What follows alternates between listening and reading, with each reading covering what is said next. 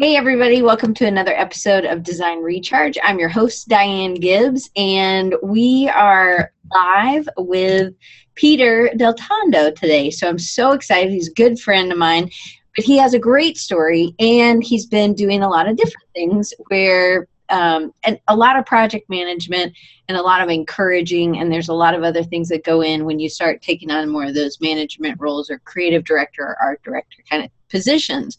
So we're going to talk about some of that today, and we're also going to talk about comparison and how no matter how old we are or how maybe good we are or how good we don't think we are, we still maybe compare ourselves to other people, and probably not the best thing for us to do. And we're going to talk about that today. So Peter, thank you for coming on the show. I'm always excited to talk to you. So welcome back. Thanks for having me again. Yeah. So if people don't know who you are or what you've done, if you could just give them a little bit of the backstory of how you kind of came to design, and then you're actually working remotely. You live in California, but you work for a company that has a lot of remote workers. And I kind of want to talk the next question goes through your career kind of background, or so you can kind of mesh both of those together if you want. But if you want to talk about your story a little bit of how you came. I mean, you went to college at West Point for the first year, which is not usually thought of as a big design school. No, not really. I started my career like most designers and decided to join the Army, which was really interesting. And it was a great experience. I ended up getting injured and came back home, and it was one of the best things that ever ended up happening to me, even though I was super depressed about it at the time. But yeah, I grew up, making websites. I used to play a lot of video games, so Counter-Strike, World of Warcraft, things like that. And the groups of people I played with, we all needed websites. And so I was the guy that would design the site, develop it out, and eventually started my own hosting company. I did like web hosting and video game server hosting when I was in high school because I wasn't allowed to have a job. So that's how I had fun money. Started that entrepreneurship really early. And, over the years, I always looked at design as a hobby. I didn't really look at it as a career. And when I came back from my injury from West Point, I went right back to it. I started freelancing, and I was building websites for people. And I was working as a manager at gym facilities, and just kind of realized like, hey, you know what, I enjoy this. I should make this a full-time thing. And so I went to design school and, went through the whole process and started my career that way. And so I started working initially in a church. And so we did every possible kind of graphics imaginable. We did print, we did web, we did a lot of large format printing stuff. And it was a great experience to get that, like, I probably learned the most there than any job I've ever been at, because we did everything. And, we had 4 other church satellite campuses. So we were doing a ton of work across like 4 really talented people. And so it was great for me to be a sponge and just learn from everybody. Right. I ended up losing my job, which at the time sucked. And it ended up being, again, one of the best things to happen because it allowed me to kind of have to just jump into the deep end and either sink or swim. And I ended up starting my own business. And, I kind of looked at it like I loved that job so much. I didn't want to go somewhere else and like kind of hate my life. And so I went into business for myself. And along that road, I know we've talked about it a couple times, and I talked about it at CS, so I won't go into too much detail, but that's where I met Mike Jones, and that's where I got connected with Creative South and everything. And it was just a great way to kick off my freelance career, and to work with Mike and Rob and Lenny and those guys for several years on my own, and then jump back into the agency world and started kind of taking the skills that I learned all throughout my life and kind of career to start leading design teams and work along some really talented people. And that's kind of where things have progressed to where I'm at now. So one of the questions I asked you that I'm just interested in, because I guess I'm interested in what kind of builds us, what makes us as a person. Mhm. And I said, I know you played sports, you played golf. You actually got a golf scholarship to West Point because they're so known for their golfing. Super known for golf too. Yeah. But you got this golf scholarship, right? But so you were always part of a team. And I was like, well, really like the role you have and the role I've seen with you, because we are both on the Creative South team. You play this role as somebody very dependable, somebody who is always going to say what they're going to do, and then you get things done. So you seem like you're okay at delegation. Like you're not going to just take it all on yourself. You're going to like find the right person. So I asked you, I was like, wait, did you play sports as a kid? And you said yes. And I was like, well, were you always a leader on your team? And now granted, everybody doesn't always have to play sports. I mean, I played sports and I danced or whatever, but I think some people are more, it doesn't have to be sports. Like say you did something with gaming, but it was like you were like the ringleader of your friends doing that. So I think some of that sort of plays into figuring out what your strengths are. And it doesn't mean that if you weren't the leader or the ringleader of your friends, it doesn't mean that you're not a leader or that you don't have any strengths. It just means that that might not be one of your superpowers, right? So, Yeah. So talk a little bit about that maybe. And because I normally, going into the military now there are definitely designers I know and love that are from the military, and I actually think that's such a neat place. So just, I guess, talk a little bit about being a leader, because I think that even when it was just like you, Mike, and Rob, you were kind of taking that leadership and like making sure people, do you know what I mean? Yeah. I mean, when we used to work together, I was kind of like the unofficial project manager on stuff. Right. And I think for me, I think it's just been learning experiences from just like running your own company or something, or being a freelancer. You learn the things that you should do and shouldn't do. I think I just try to learn and absorb from people on different leadership techniques and whatnot. And I think West Point was a great place for me to learn a lot of that. And granted, I was only there for a very short period of time, but I think I told you before, one of my cadre, like he was the calm, collect, and kind of guy. But like if you screwed up or if our squad messed up, man, he didn't have to yell at us. He just had to say he was disappointed, and we were like heartbroken about it. And then I remember another one who just yelled and screamed, and we tuned him out. Like nothing he said was important because all he did was yell at us, and that was his only way of motivation. And I think with management and team leading, you really have to find and discover what people's like the love language is. Everyone you have to talk to differently on your team. There's certain people that I can say, hey, this just isn't any good and we need to scrap this and start over, and they're not hurt by it, and like we just move on. And then there's other people where you might have to learn to say things like, did you try this color instead of that color? And that's really saying this color is terrible and we should use something else. But how you communicate with people is very important and very different. And I think it's what will lead to either people respecting and following you or resenting you and not looking to do that. And I think one thing that we do really well at Masio, not just myself, but like the whole team and the owners, is that everyone has that like leadership. I don't know, it's not a meme, but like if you're going to be the leader, you need to be the person that knocks down the door and goes in first. And like I feel like we have that approach here. Everybody on the team, owners included, are still active in the design or development process, and so we're all involved. And it's not just kind of worker drones going out and doing things. And because of it, there's a different level of respect and admiration for everybody. And I think that makes us as a team a lot stronger.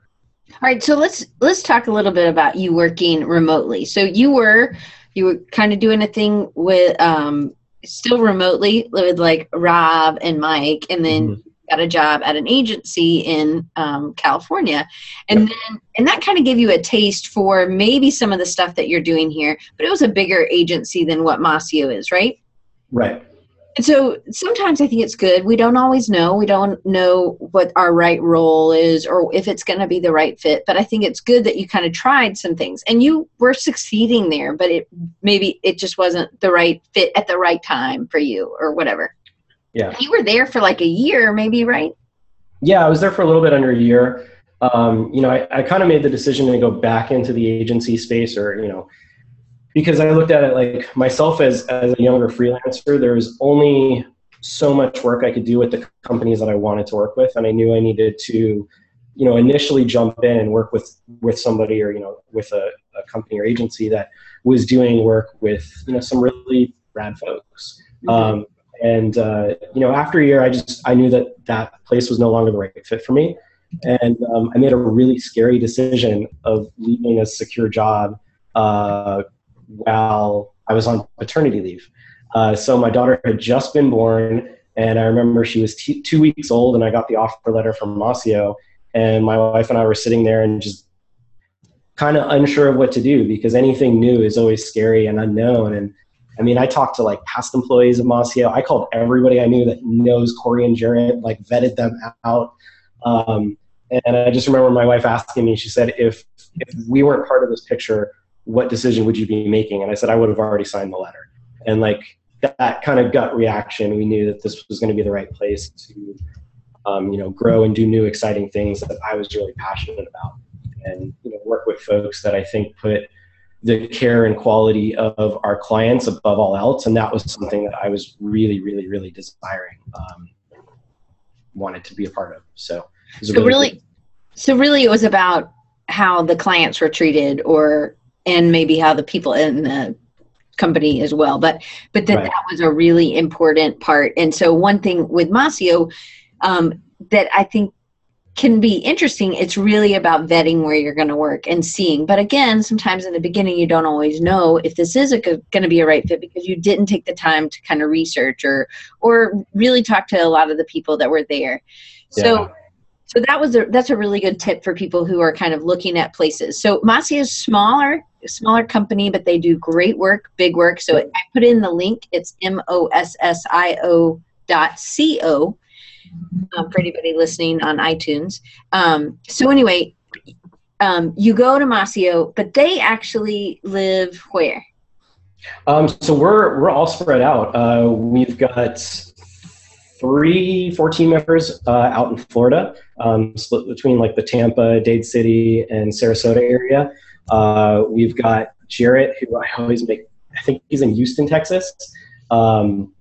And then I'm out here in California, and we do a lot of work with Mike too. So he's out in Columbus, Georgia. So we're all over, but it allows us to find the best possible people rather than just who we can find locally in the local talent pool. And I think because of it, that's a big part of why we put out a higher caliber of work and people that are really great of not just doing the work, but managing the client, and all the things that go with it. Like, it makes my job a lot easier from a team management standpoint, because everyone kind of takes care of themselves to some degree.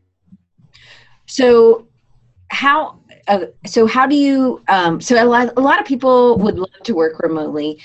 There are some challenges with working remotely. How do you stay connected? Because that seems to be one of the important things for you, is to actually connect with, and you're not going to like fly to every client meeting. So how are you also staying connected to clients? So how are you staying connected internally? What do y'all use? And then how are you also connecting with clients?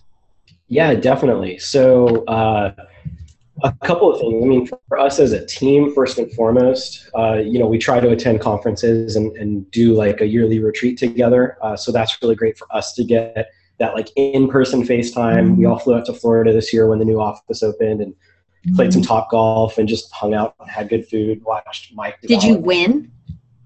I don't know what happened, but I know Mike downed like 4 pounds of crab. It was absolutely unreal.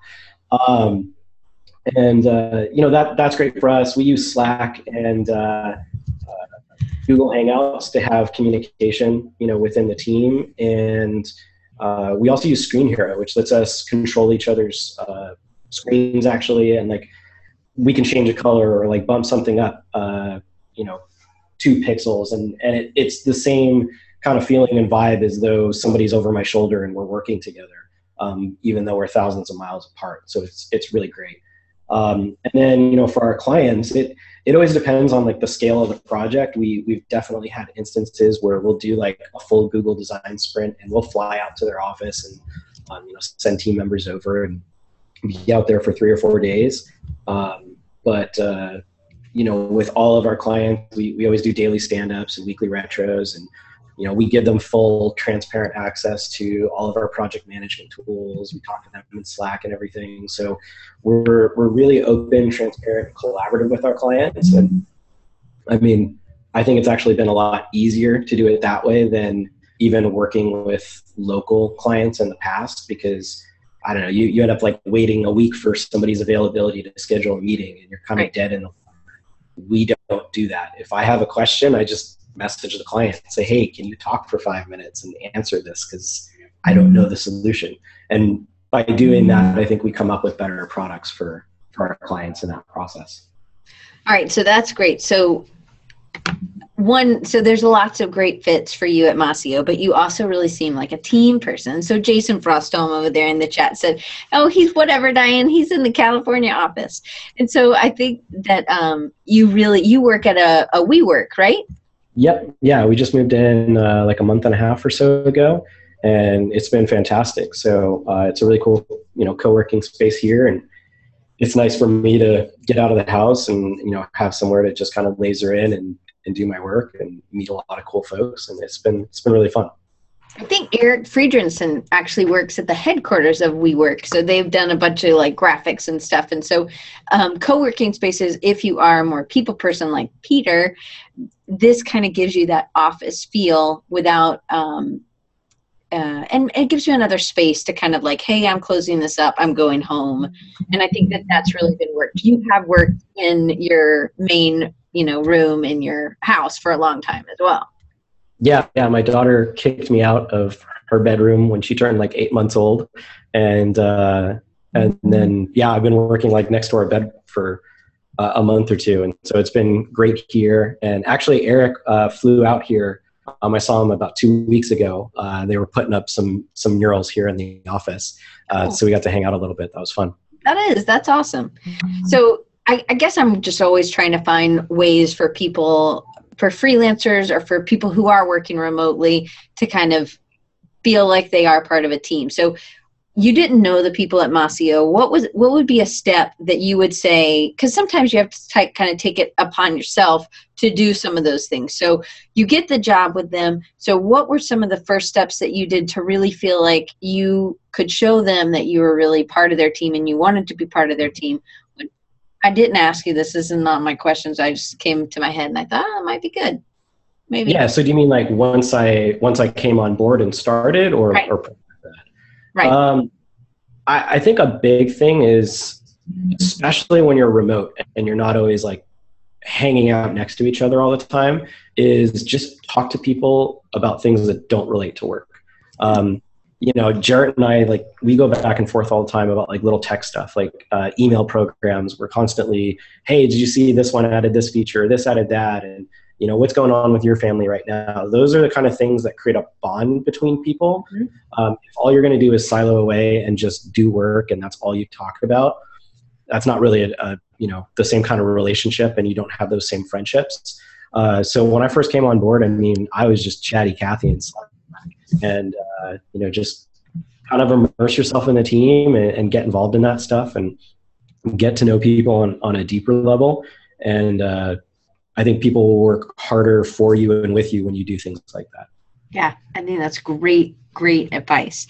Okay, so we kind of have gone through some of your transitions in your career, but you've actually gone from freelance to working at an agency to kind of freelance back and doing side projects still maybe, but you're also still working at a smaller agency. But one of the differences between an agency and like at Masio is that actually you get to talk to the clients. And this is something that you realized was really important. Now, some people, this isn't one of their strengths, but especially for freelancers and for people who are doing side work, you have to be able to talk to clients because there isn't that art director or creative director. So take us through some of the things that you really do like, and that you were telling me about an example of one of the other guys at Masio, when he was meeting with the client, wasn't as maybe confident as he could have been. So you kind of have the team dad, you're the encourager as well.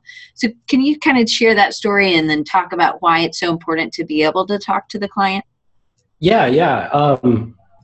I mean, I think that's where, it's my job to lift people up on the team and give them the support and encouragement, to have the confidence. And, when people come on board, even for me, when I first came on, I've done, hundreds of sales meetings and pitches and things like that, but it was a different process to like be directly in front of the client at all times. And, I think as we've seen, when people come on at first, it's like, we start checking internally, like, hey, is this okay? Is this approved? And it's like, yes, we trust you. You're the expert at this. So you communicate that directly to the client.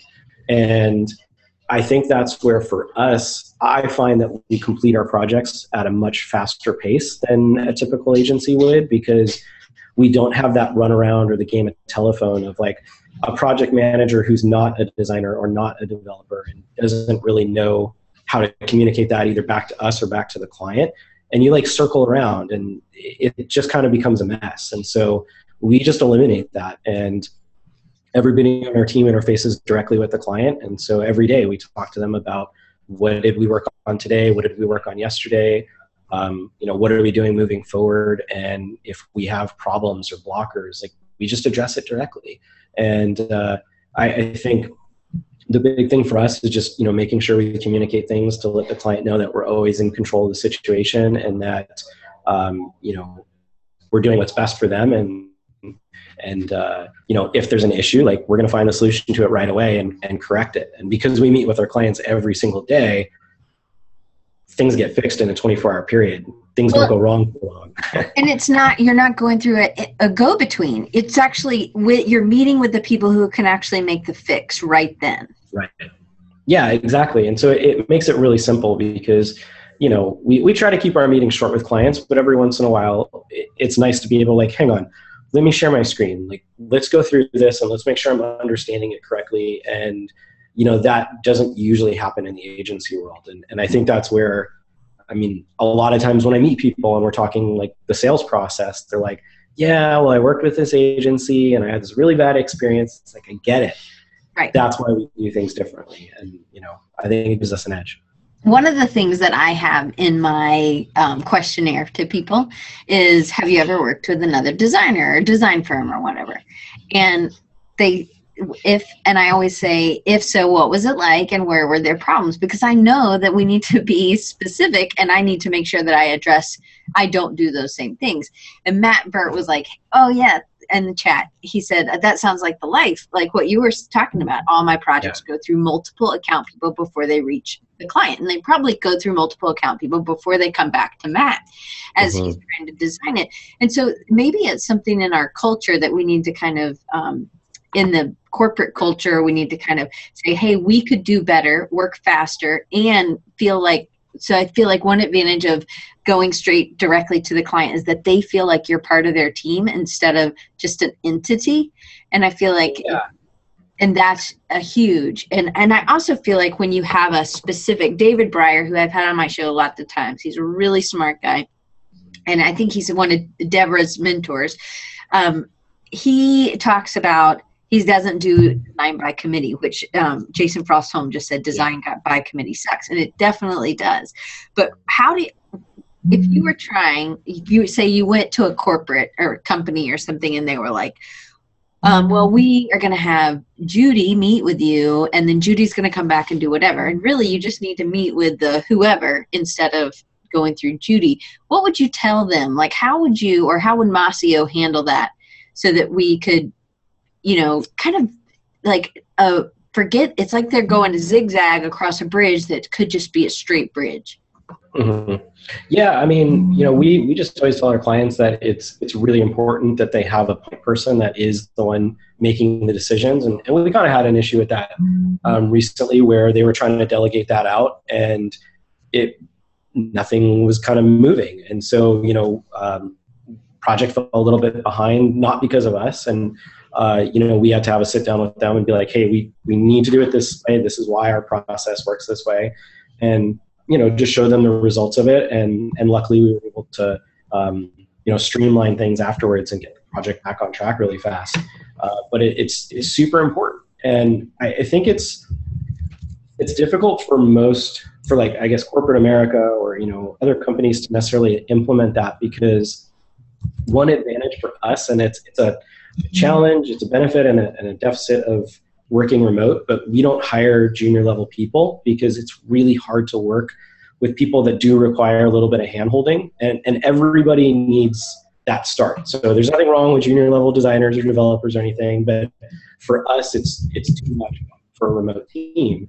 And part of that is that we have senior level people who are used to interacting with clients and whatnot, and they can handle those situations better. I remember my last job, I had to really fight to even get my younger experienced team members just to sit with me in meetings so that they could watch and observe and learn how to talk. And I couldn't get approval for them to actually start running this. So at the end, my job was pretty much just being in every single meeting because I couldn't delegate to anyone else. And that was really difficult. So that's one thing I really like here, because I still get to design stuff because I don't have to be in every call. Yeah, for sure. So, but you still have that encouragement. So if you see somebody kind of struggling in a meeting where really they probably know the answer, or even when they don't know the answer, that's really important to say that to the client. So that could be like an art director that's at an agency who's not a designer, may just say, yeah, we're going to do this or whatever, but then they really don't know how to do it or whatever. Mm-hmm. And so sometimes it's okay. Me and you had talked about this, where it's okay. You can say, I don't know, but I will figure it out and move forward, instead of kind of trying to be who they want you to be, I guess. Right. Yeah. You don't always have to have an answer. I think it's important to just listen to people. And we had a client today that, asked for some changes to a donation page. And it's kind of like, okay, I think I have an idea of what might work. And I don't know if that's going to execute properly yet, but I don't have to say, yes, I have the solution. I know what I'm going to do, but I can just say, you know what, I'm not sure yet. Let me play around with some things and get back to you on this. And, right.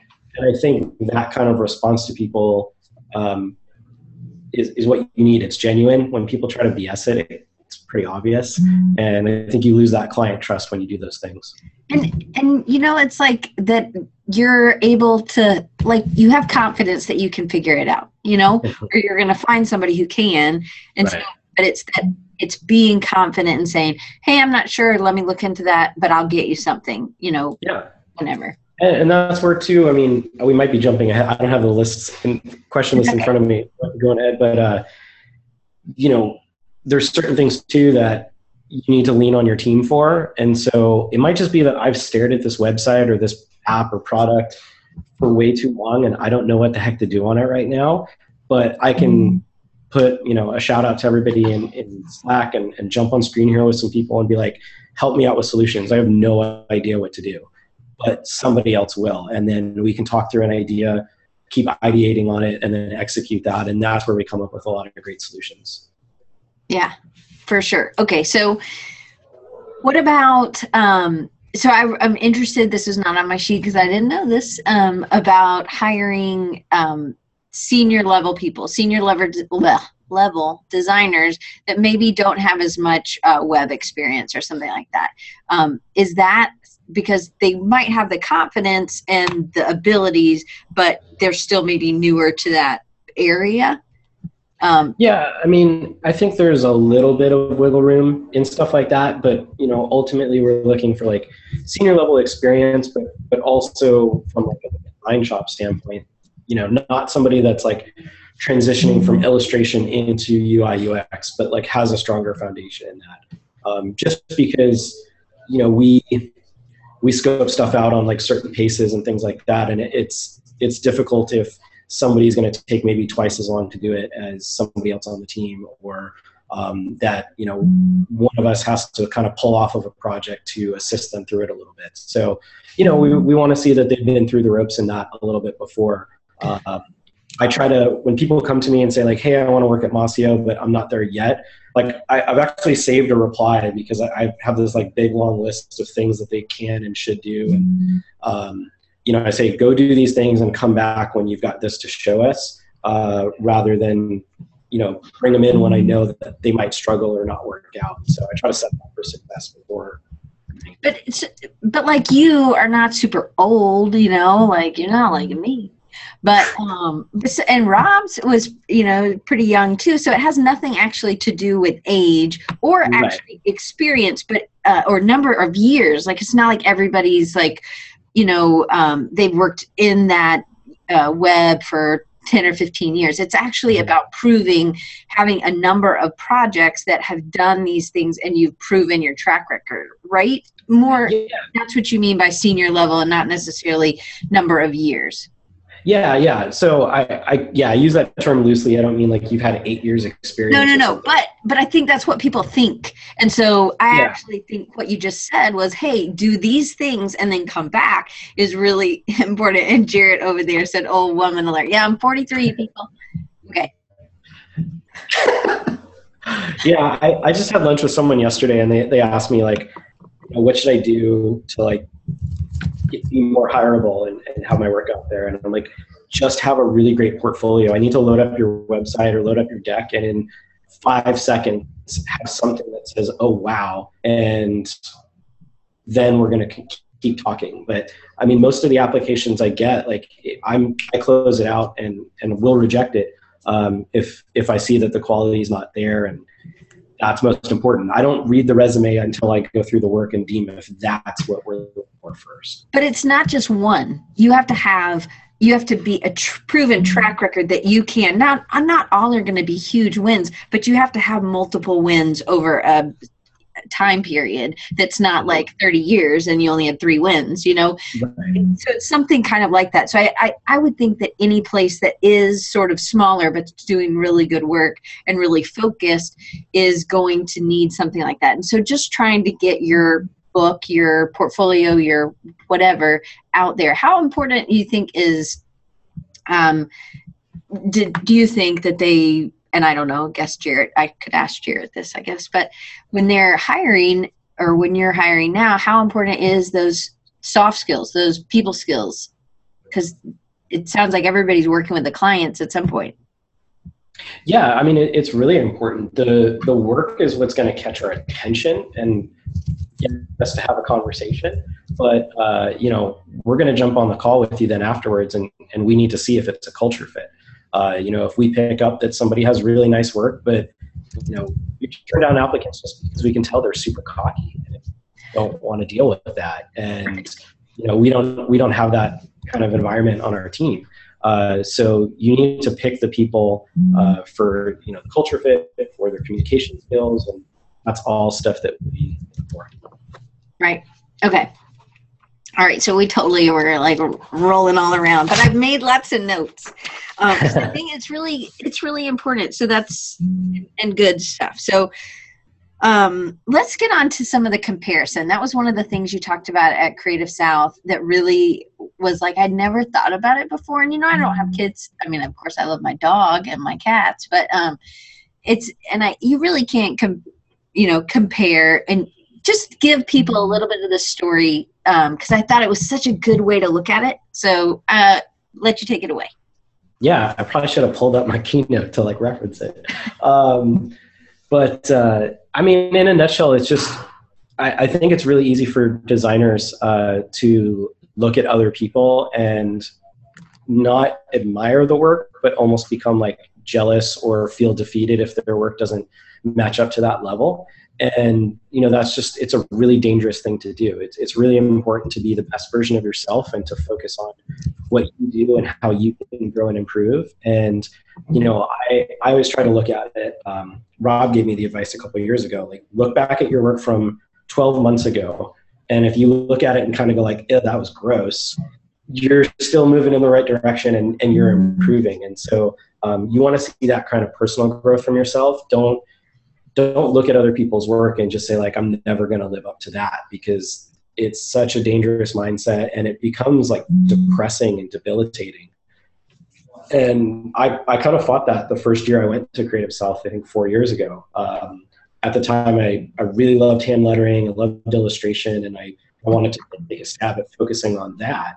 And, without, it's not to say I couldn't have become really great at those skills, but with the amount of time I had or could dedicate to it, I wasn't getting there quickly. And so I just felt really defeated and kind of went back to my roots of, hey, you know what? I'm really good at building websites. I'm good at leading teams. I love UI work. Let me go back to focusing on this. And that's what I'm best at, and that's what I excel at. And now that's what makes me happiest. So that's where I try to live. So, but one thing I think is it is your strength is people, and that's why you're so good at UX UI, because you're thinking about how the user is going to interact or why this is going to be. And so I think that some people think, oh, I don't have any of these skills, I don't do that. But really you do. You just aren't putting them in design of those types of apps or websites or whatever. You probably are doing them, you're just not analyzing them. And I feel like some people could get to the point of quicker, the point of showing, having wins regularly and doing good design is if they just start analyzing some of the choices that they are making. And because I think that bridging that from being like a print designer to doing more web or UX UI stuff, I think when I teach UX UI, I talk about, I've talked about this before, giving people change. Like when you go to McDonald's or wherever you shop for hamburgers, whatever, fast food, right? These people don't really care. They don't really care who you are. They're not asking how you are and whatever, right? They just are like, give me your money. They give you your money back, and they give you the receipt, and then they give you the dollar bills, and then they give you the change. But really, if they cared about me, it is freaking hard to push all the change in my little change purse and then wad up the, whatever. So what they should do is give me the change first. It's inconvenient for them, but it should be about the customer. Change first, then the bills, then the receipt or whatever. And I really think that it's asking some of those questions about the user and how you vet why it's important, or you know what I mean? Yeah, and I think a lot of that, it comes from experience. UIX is a little harder to, I think, dive into because it's hard to find those clients if you've never done it before. And that's why I always tell people, go do a really cool case study and do it in depth to show your process. Because that's what's going to catch an agency or a company that's hiring you to be like, okay, he's never actually done this in practice, but he or she shows the understanding of getting this. But I love Anton and Irene talk about it, and I know she always says she gets like flamed for it later, and that is that they don't do like a lot of UX research up front. It's really one of those, like, from doing this time and time again what the proven solution is, and you don't need to be spending months doing research and user studies and whatnot. Like it's better to go in, build it quick, and then put it in front of people and learn. And we do that. Like we'll wireframe something out or we'll design something out. Team goes through it and we test it, and then the client goes through it and we test it. And I show everything to my wife. Like she probably should be under NDA on some stuff too. Like we go through, and if she can't understand it, I have to think of a new solution for it, because it should work in a way that anyone can pick it up and utilize use the product or the website. And it be intuitive. Of how something works. But like there's UX UI on a newspaper. There, used to be people who read newspapers, or even any book, even any publication. UX UI has been around. Like you need people to understand what's important and what's not important, or what's secondary, and then be able to skim through to get to what they needed to do. Publication designers are great at this, because they deal with a lot of information. So it's like if you're trying to bridge that gap, then maybe it's time to do these case studies or something. Some people, I just feel like they're been in the industry too long and they can't make that step or make that leap or try something different. But it's like, I also feel like, I hope this, at least, I don't claim to be an illustrator, but I'm trying to be an illustrator, and I just feel like, you know what, you just have to put your mind to it and just try. And you can be, but it just takes practice. And maybe one of the things is that people don't want to put in the practice. I've already put in all these years. I don't want to have to start at the bottom. And maybe they don't, but there's no way to get to where they want to get to the top of that rung, of that ladder, if they don't start at the bottom. You can't just jump ladder to ladder. Yeah, I mean, with anything, like if I wanted to be a hand letterer, I would have to dive into that and practice and, you know, get immersed in it. And I want to give a shout out to Matt Wally, who's another part of like the CS group. I remember coming from the airport shuttle back from CS this year, and he was mentioning he wanted to get more into UI work and study that. And, you know, he'd been more on the branding and illustration side. And I've been watching as he's been posting some stuff to Dribble. He went and took Matt D. Smith's like wireframe and illustration, or like he teaches you how to wireframe in Illustrator and do a lot of the UX stuff. And it's been cool seeing what he's been coming up with and seeing how he's grown. And that's the kind of like motivation and drive that I want to see from people, that they go out and, you know, talk the talk and then start learning and playing around with those things, because you can totally learn it. You need to dive in and immerse yourself. And then you also have to show that you can do it. And we are a visual, so it is doing some exercises on your own and producing something to show. So yeah, and there's times when it's just like fun. I mean, I know some of the stuff I sent you, like the movie slides, that's horrible, you know, from a UX standpoint. Like, it's not necessarily practical, but it was really fun and I had a blast doing it. And so I'm not going to apologize for it, but I wouldn't build it that way when it comes time to actually make the project. Right. Well, I have been doing those little animations for the beginning of, or just the promo. You know, I have like 30 minutes. I need to get these in and out. Am I an animator? No. And we just hired an animator, and he's like, "Do you want my real opinion?" I said, "I know what your real opinion is, your professional opinion." But I want to know what I can do. I want to see good ones and then be able to do it. But I also want something that is going to be fun to learn. And I think that that's where the rubber meets the road. It's like, if you're going to put in that time, and for you, hand lettering wasn't worth it, but you did learn other things. You were spending time on UX UI. And Russ over there, Russ Pate, said user experience is product-based discipline.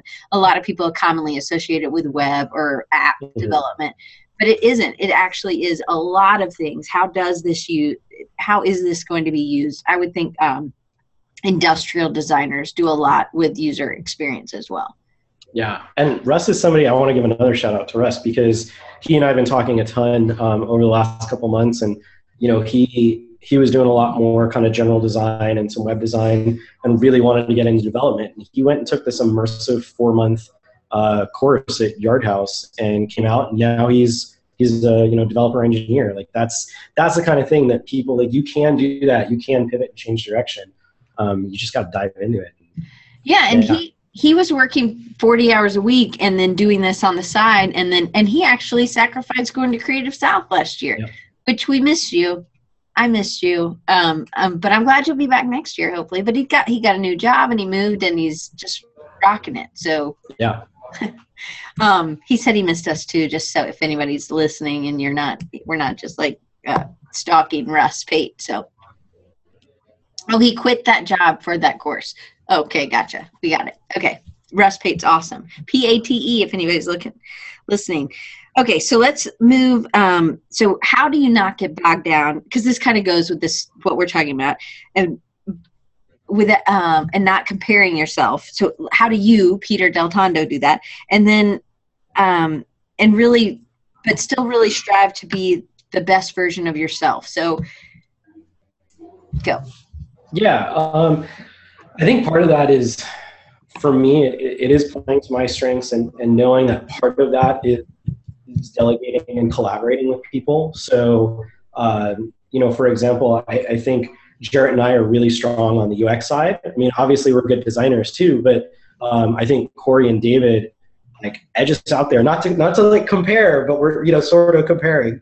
But it's the synergy that we get when we work together. I mean, a lot of times Corey and Jarrett, they'll sit on Screen Hero for hours just working together, and instead of separating out and siloing, they jump in and together, you know, they combine awesome design from ideas from both, and then UX stuff. And, you know, I'll jump on with Jared on calls and we'll just hash out every idea that doesn't work for an hour to maybe circle back to where we originally were and go, okay, then we figured out everything that can't possibly work, so it has to be this solution. And those kind of conversations are really important. And, you know, David and I are working together on a project right now, and there's certain design challenges. I'm like, I don't know what to do. So why don't you run with this one, and we'll keep throwing out ideas together, and I'll focus on this part. And I do the same thing when I freelance. I generally don't like to work by myself. So I'll involve, you know, a developer or a branding person or another web designer. And it technically means a little bit less money in my pocket, but if we come up with a better solution together, it's more fun for me. And I think, you know, ultimately you want to give the client the best possible product.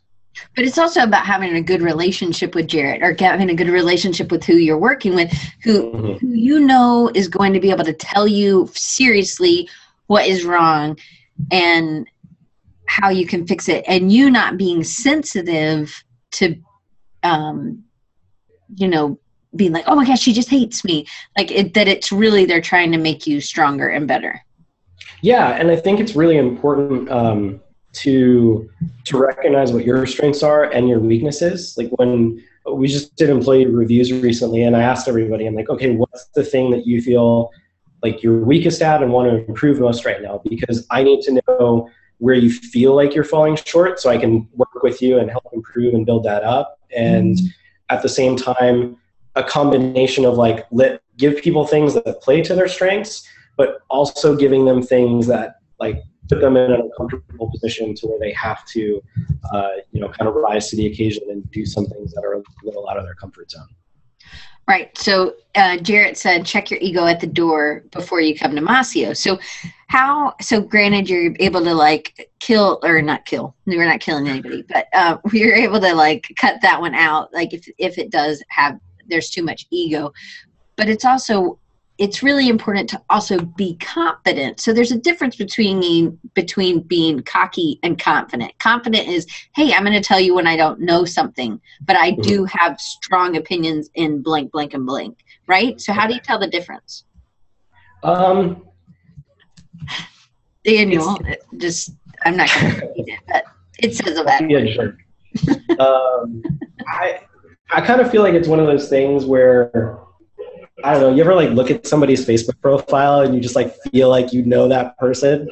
It's that same kind of thing. You just jump on a call right away and you just get this vibe. And like we like to do this thing where all of us are on the call when we interview somebody and nobody says anything. And then generally what will happen is we'll kind of like all blindly give our feedback on it, and you'll quickly realize everybody had that same like impression. And you know, we have like a veto system. If anybody says no, like that's it doesn't fit.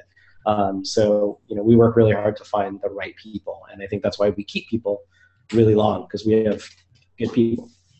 Good, that's right. Okay, so all right, so let's go to project management a little bit. So as a freelancer, because a lot of people who listen are doing side projects, how do you know when you have to say, hey, I can't do this yet, or I can't do this right now, and so that you're not just taking on. So really the question was, how do you, some of your strengths, because this is one of your strengths, is not taking on too many projects at once. And how do you think knowing your strengths plays into your ability to know how many projects to take on at once? Yeah. I mean, it's really, it's kind of delicate, and it's something I think everybody has to learn for themselves over time. And you kind of have to fail at it a couple times to realize what you need to do differently. And that was something I learned a long time ago. I mean, when I ran my own company, I would not have been a good freelance, or not been a good remote employee at the time. I had to work through a lot of things with that. Like why? What did you have to work through? A lot of it was with my wife, like just things that, oh, I'm working from home, so I can go to the grocery store, or I can do the laundry or clean the house. Like I can, But if I'm working at an office somewhere, I wouldn't be able to. So why should I now do that in the middle of my workday? And you realize like it resulted in me working for 3 hours, and then I'd have to work at night, and then I'd sacrifice the family time. And, yeah, so we have to work through stuff like that, or communicate, even now, if I take on a side project that, hey, I'm going to work late this night, or I'm going to, get up early and do work this day or whatnot. And I turned off freelance for about 2 years. I just didn't take on any projects, and I recently turned it back on. So I still like to bring everything through Masio, because I feel like as a team we can, do cooler things, and it's fun working with them. But if we have projects that like don't meet our minimum or aren't a fit for the type of work we want to do, I still want to help people out, and my family and I are trying to save, for stuff. So I've had to figure out how to balance that so that I don't affect obviously my work performance and whatnot. And what I've learned works best is basically doing like a calendar block schedule. So I'll put it up on the calendar, and I know if I'm going to work 6 hours over the weekend and I work 2 afternoons for a chunk of like 2 hours, I basically have like 10 hours a week, and it's going to take me X amount of weeks to finish a project. And so I have that on a calendar blocked out, and I know that I can't start a new project plus or minus maybe a week until that is completed. And so that helps me space stuff out and time things to know that I'm not going to get, overexhausted and losing my mind and not sleep. I'm very, very careful with that like my work never affects my family. So one of the other, what? I said I could go crazy and just kind of like throw that caution to the wind, but that's not my priority. So one of the last things that I want to talk about that was in kind of when we were talking about this the other day was how you they prepay, right? People are prepaying per week. So if they aren't paid, then you're not going to do that work. So can you talk a little bit about that? Because I think that was really interesting. And I was like, oh, well, don't you feel like people have to work up to that point, have, freelance business for a long time before they can do that? And you said no. Yeah. I mean, I think some people, like as you're just starting out, sometimes if your concern is more getting some work to show, go for it. But I think ultimately if somebody's going to hire you because you're a professional and because you are, the expert that they're coming to for something, you have to remember that they're not your employer. Like you are your own boss in that regard, and you have to set your terms of how you work. And I've had companies or people that have come to me and say, oh, that doesn't work, I want to do this instead. And it's like, okay, I don't work for you. I'm not comfortable with that. I'm not going to go spend 2 weeks of my life working on something and then I have no guarantee if you're going to pay or whatever. So, I always do a deposit up front, and then, I'll bill kind of like a retainer model, whether that's weekly or monthly or whatnot.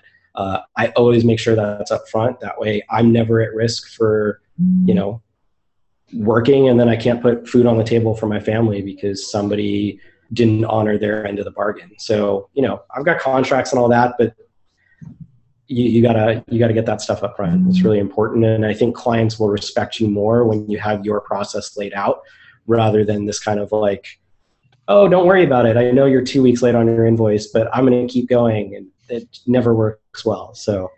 Well, and actually you have it in your invoice, or we all should. If you've missed a payment, then you're going to be charged a late fee, and maybe you give them you grant them once. You say, okay, well, once you did it, but then at some point you're like, well, I told you last time I gave you that freebie last time, but now you're going to start paying. And I think maybe sometimes we don't hold their feet to the fire in that regards. So there's another question I want to make sure we ask. So. I mean, I think you need to judge each of those situations like on a per case basis. But again, I think when you hold your ground, it's not a matter of like just being stubborn or anything. But when you're a professional and you work a certain way, if you said this was going to happen, like you're late the first time. Okay, not a problem. Just know next time this is how it works. And then if they have some silly excuse for it, like it's no, I'm sorry, but I now have to put extra time into my invoicing because I have to follow up with you. I have to like reissue the invoice or whatnot. Like that's essentially what that penalty is for. And, I think it's important to honor that. Otherwise, I feel like we get that bad rap sometimes of freelance that we're not like actual people or employee, or workers, but like we get taken advantage of. And I think it's important to, when it's right, to stand your ground on certain things. Absolutely. Yeah. Freelance doesn't mean free, Anne says. So Kim asked, may I ask, how was the interview process? So this is the interview process with Masio, meaning did you have an interview on location, via phone, Skype? And she said, sorry, it was late, but it wasn't late. You're great. Go ahead. Yeah. I mean, my interview process, all of them, the guys were really patient with me because apparently my computer hard drive was failing. And so I had to keep rebooting like 6 times in the middle of my interview, and I was freaking out. But yeah, the way we do it, I mean, we have a system on Workable, and we go through all of our applications and, kind of ask them the upfront questions we want to know. And again, I just jump in there every time I actually saw one come in during the thing. So after this, I'm going to go look at it.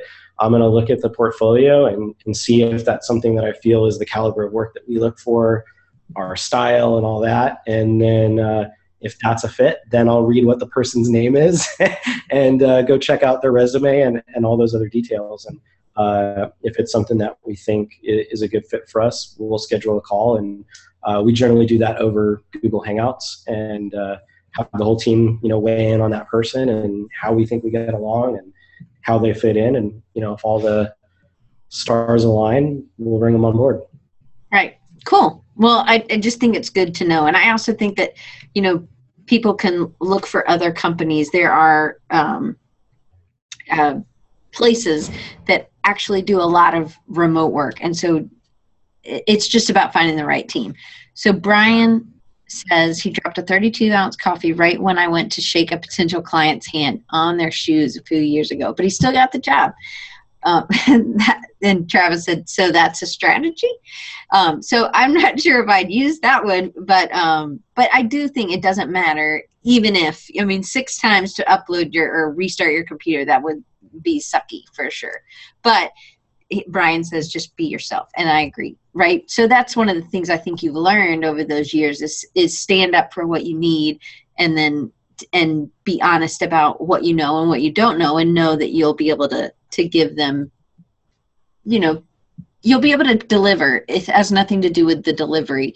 It's just that you didn't know right then, I guess. I mean, more or less, like, on our call, I remember when I interviewed, it's like, hey, here's my work. Let's look at it for a second. We do like to put people in a spot where they do have to like talk about and sort of present their work, because we want to see how they do those kind of things. But, ultimately we've already vetted your work quality. It is more about what the personal relationship is like. And, it doesn't always mean we're going to get it correct either.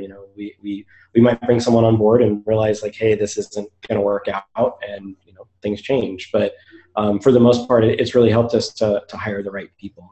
Right. Yeah. So Kent wants to know, do they do do you, I guess, look at their portfolio first, or then their resume, or vice versa? I don't look at the person's name, gender, resume, anything until I look at the portfolio. That's the first thing. I literally skim past everything, go to their Dribble page or their online portfolio, and I check that out. And if that isn't enough to, entice us to want to talk further, I move them to the sorry bin and go from there. It's really all about the performance and quality. At Masio, we find a lot of our clients actually come to us because they love our work and our style, and it's kind of like, hey, can you make us look like that?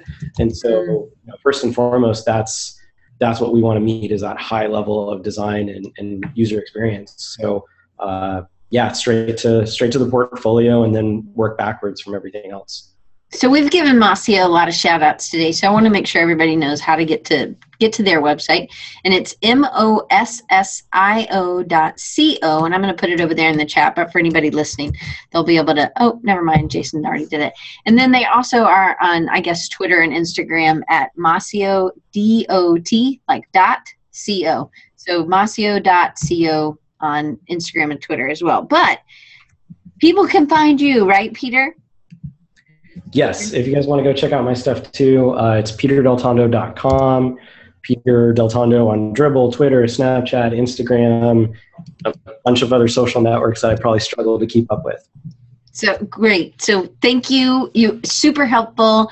Any last minute tips on just project management? So the calendar block system, knowing how long something takes you? Again, I think that's one of those things that just takes experience. I always time my projects at all times, even if it's a freelance project, a work thing, because I want to know how long it takes so I can kind of average that down the road. Like, oh, homepage is going to take X amount of hours, or about page this, contact page this. That way, when we go to quote out new projects, it's kind of rapid fire. You just figure out what the scope of work and deliverables are, and you know roughly what it's going to take. So you got to get in there and do it. It's hard the first couple times. So what are you doing to track your time? How do you do it? By paper, pen, or are you using an app? Yeah, I use Harvest. That's kind of been my Harvest. Harvest. Oh, uh-huh. Yeah, I thought you said hard list, and I was like, no. Harvestapp.com, I think is the link. Yeah, that's been really good for me because I can go back and like look through the reports and kind of see the breakdown of different pages of what it's going to be, and that's been really good. Cool. And other than that, I mean, just find the tools that work for you. I think every agency probably uses different things, but find what works for your clients, and then just keep doing your thing. And also one of your superpowers is really lifting other people up and giving. And so maybe this is a good strength at Masio as well, that everybody's kind of like this, that you're part of a team, that everybody feels part of the team, but they also, everybody's going to be honest, and they're not always going to have the best days. So when they're having a downtime, being encouraging. And I think that's one of your strengths for sure. Yeah. I mean, I think, I don't know. I feel like I surround myself with people like that. Like everybody at Creative South is like that too. I mean, I've seen a lot of stuff on Facebook recently, and like somebody got bad feedback or didn't like this, and you just watch like the whole community kind of come around them and say, no, your work is awesome and keep doing what you're doing. Don't listen to people. People are cool. People are amazing. And, I think if you surround yourself with the right people, you keep that positive mindset. So, just ditch away from things that aren't going to push you further, and focus on what's important. That's so true. And Jarrett said you're a cuddler, so I guess dancing and cuddling, because they've been talking about your dance skills. I'm not sure if that was a joke or not, but I have hugged you, so you're a good hugger.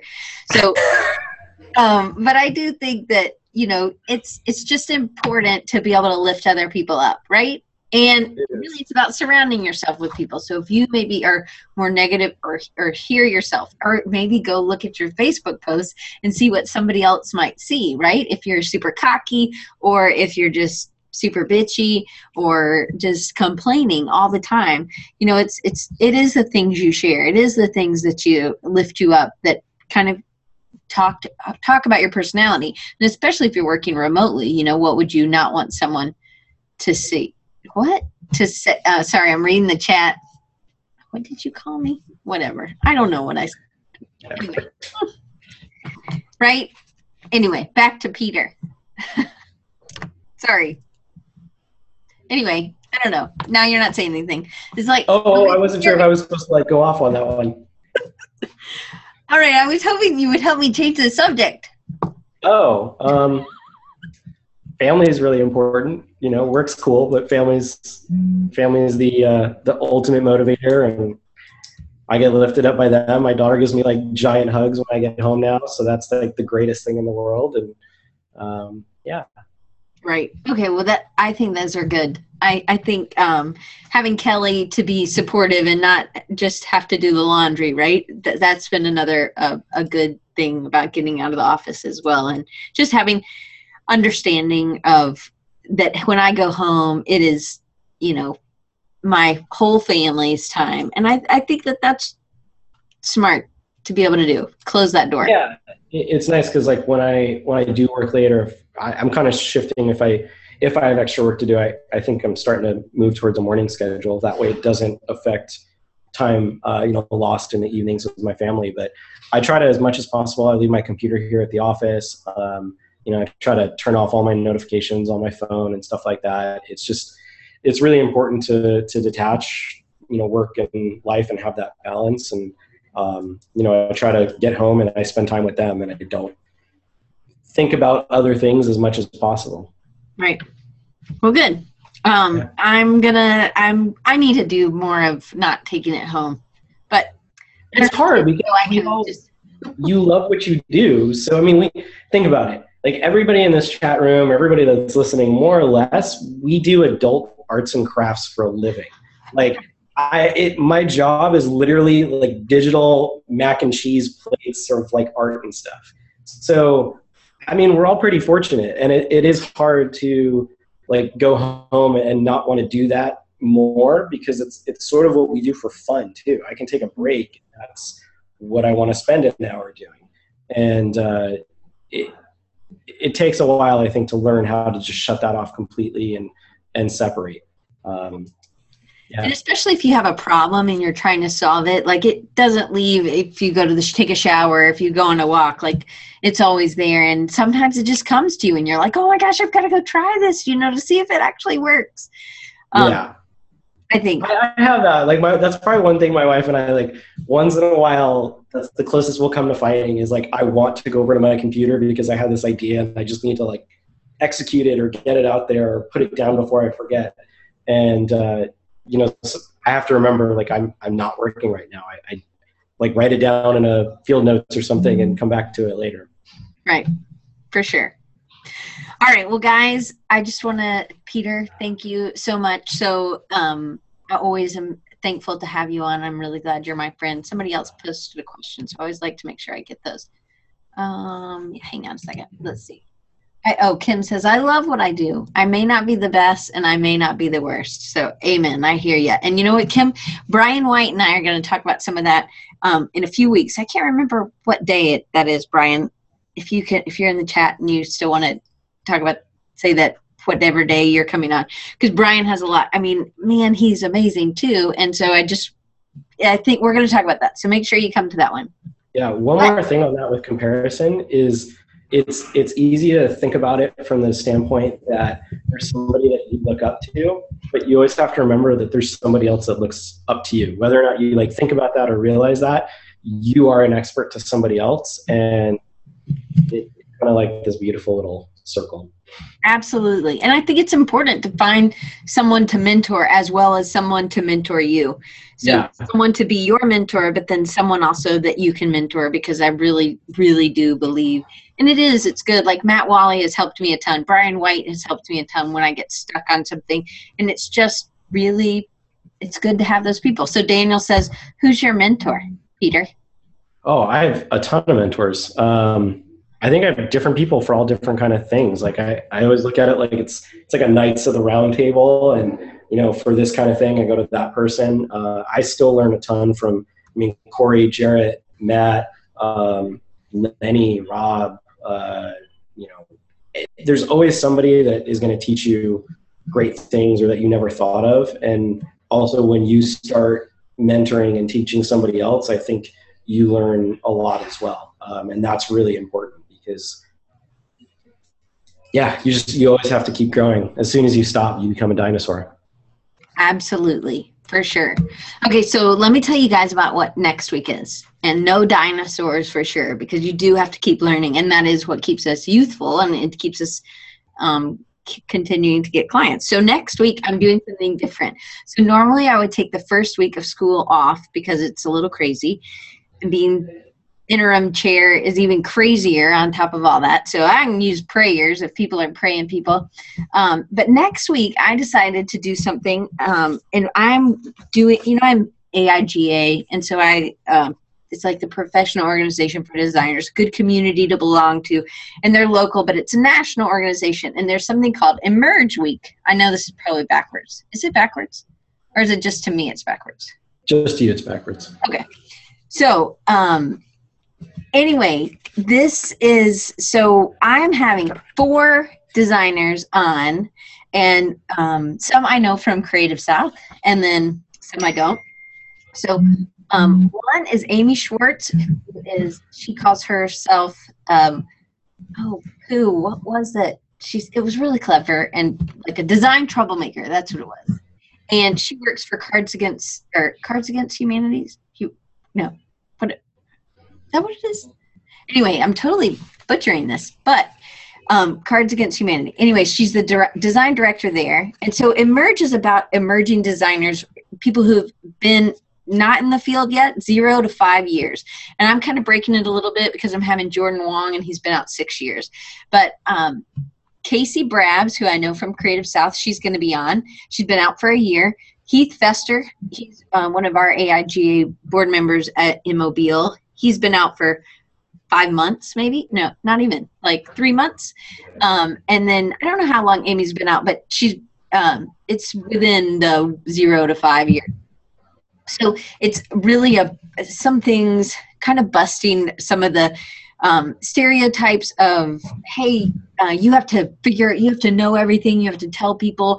And I really do believe that everything isn't always perfect. People don't get a job straight out, and it's harder to do sometimes, and what should you do? So we're going to be talking about all those things.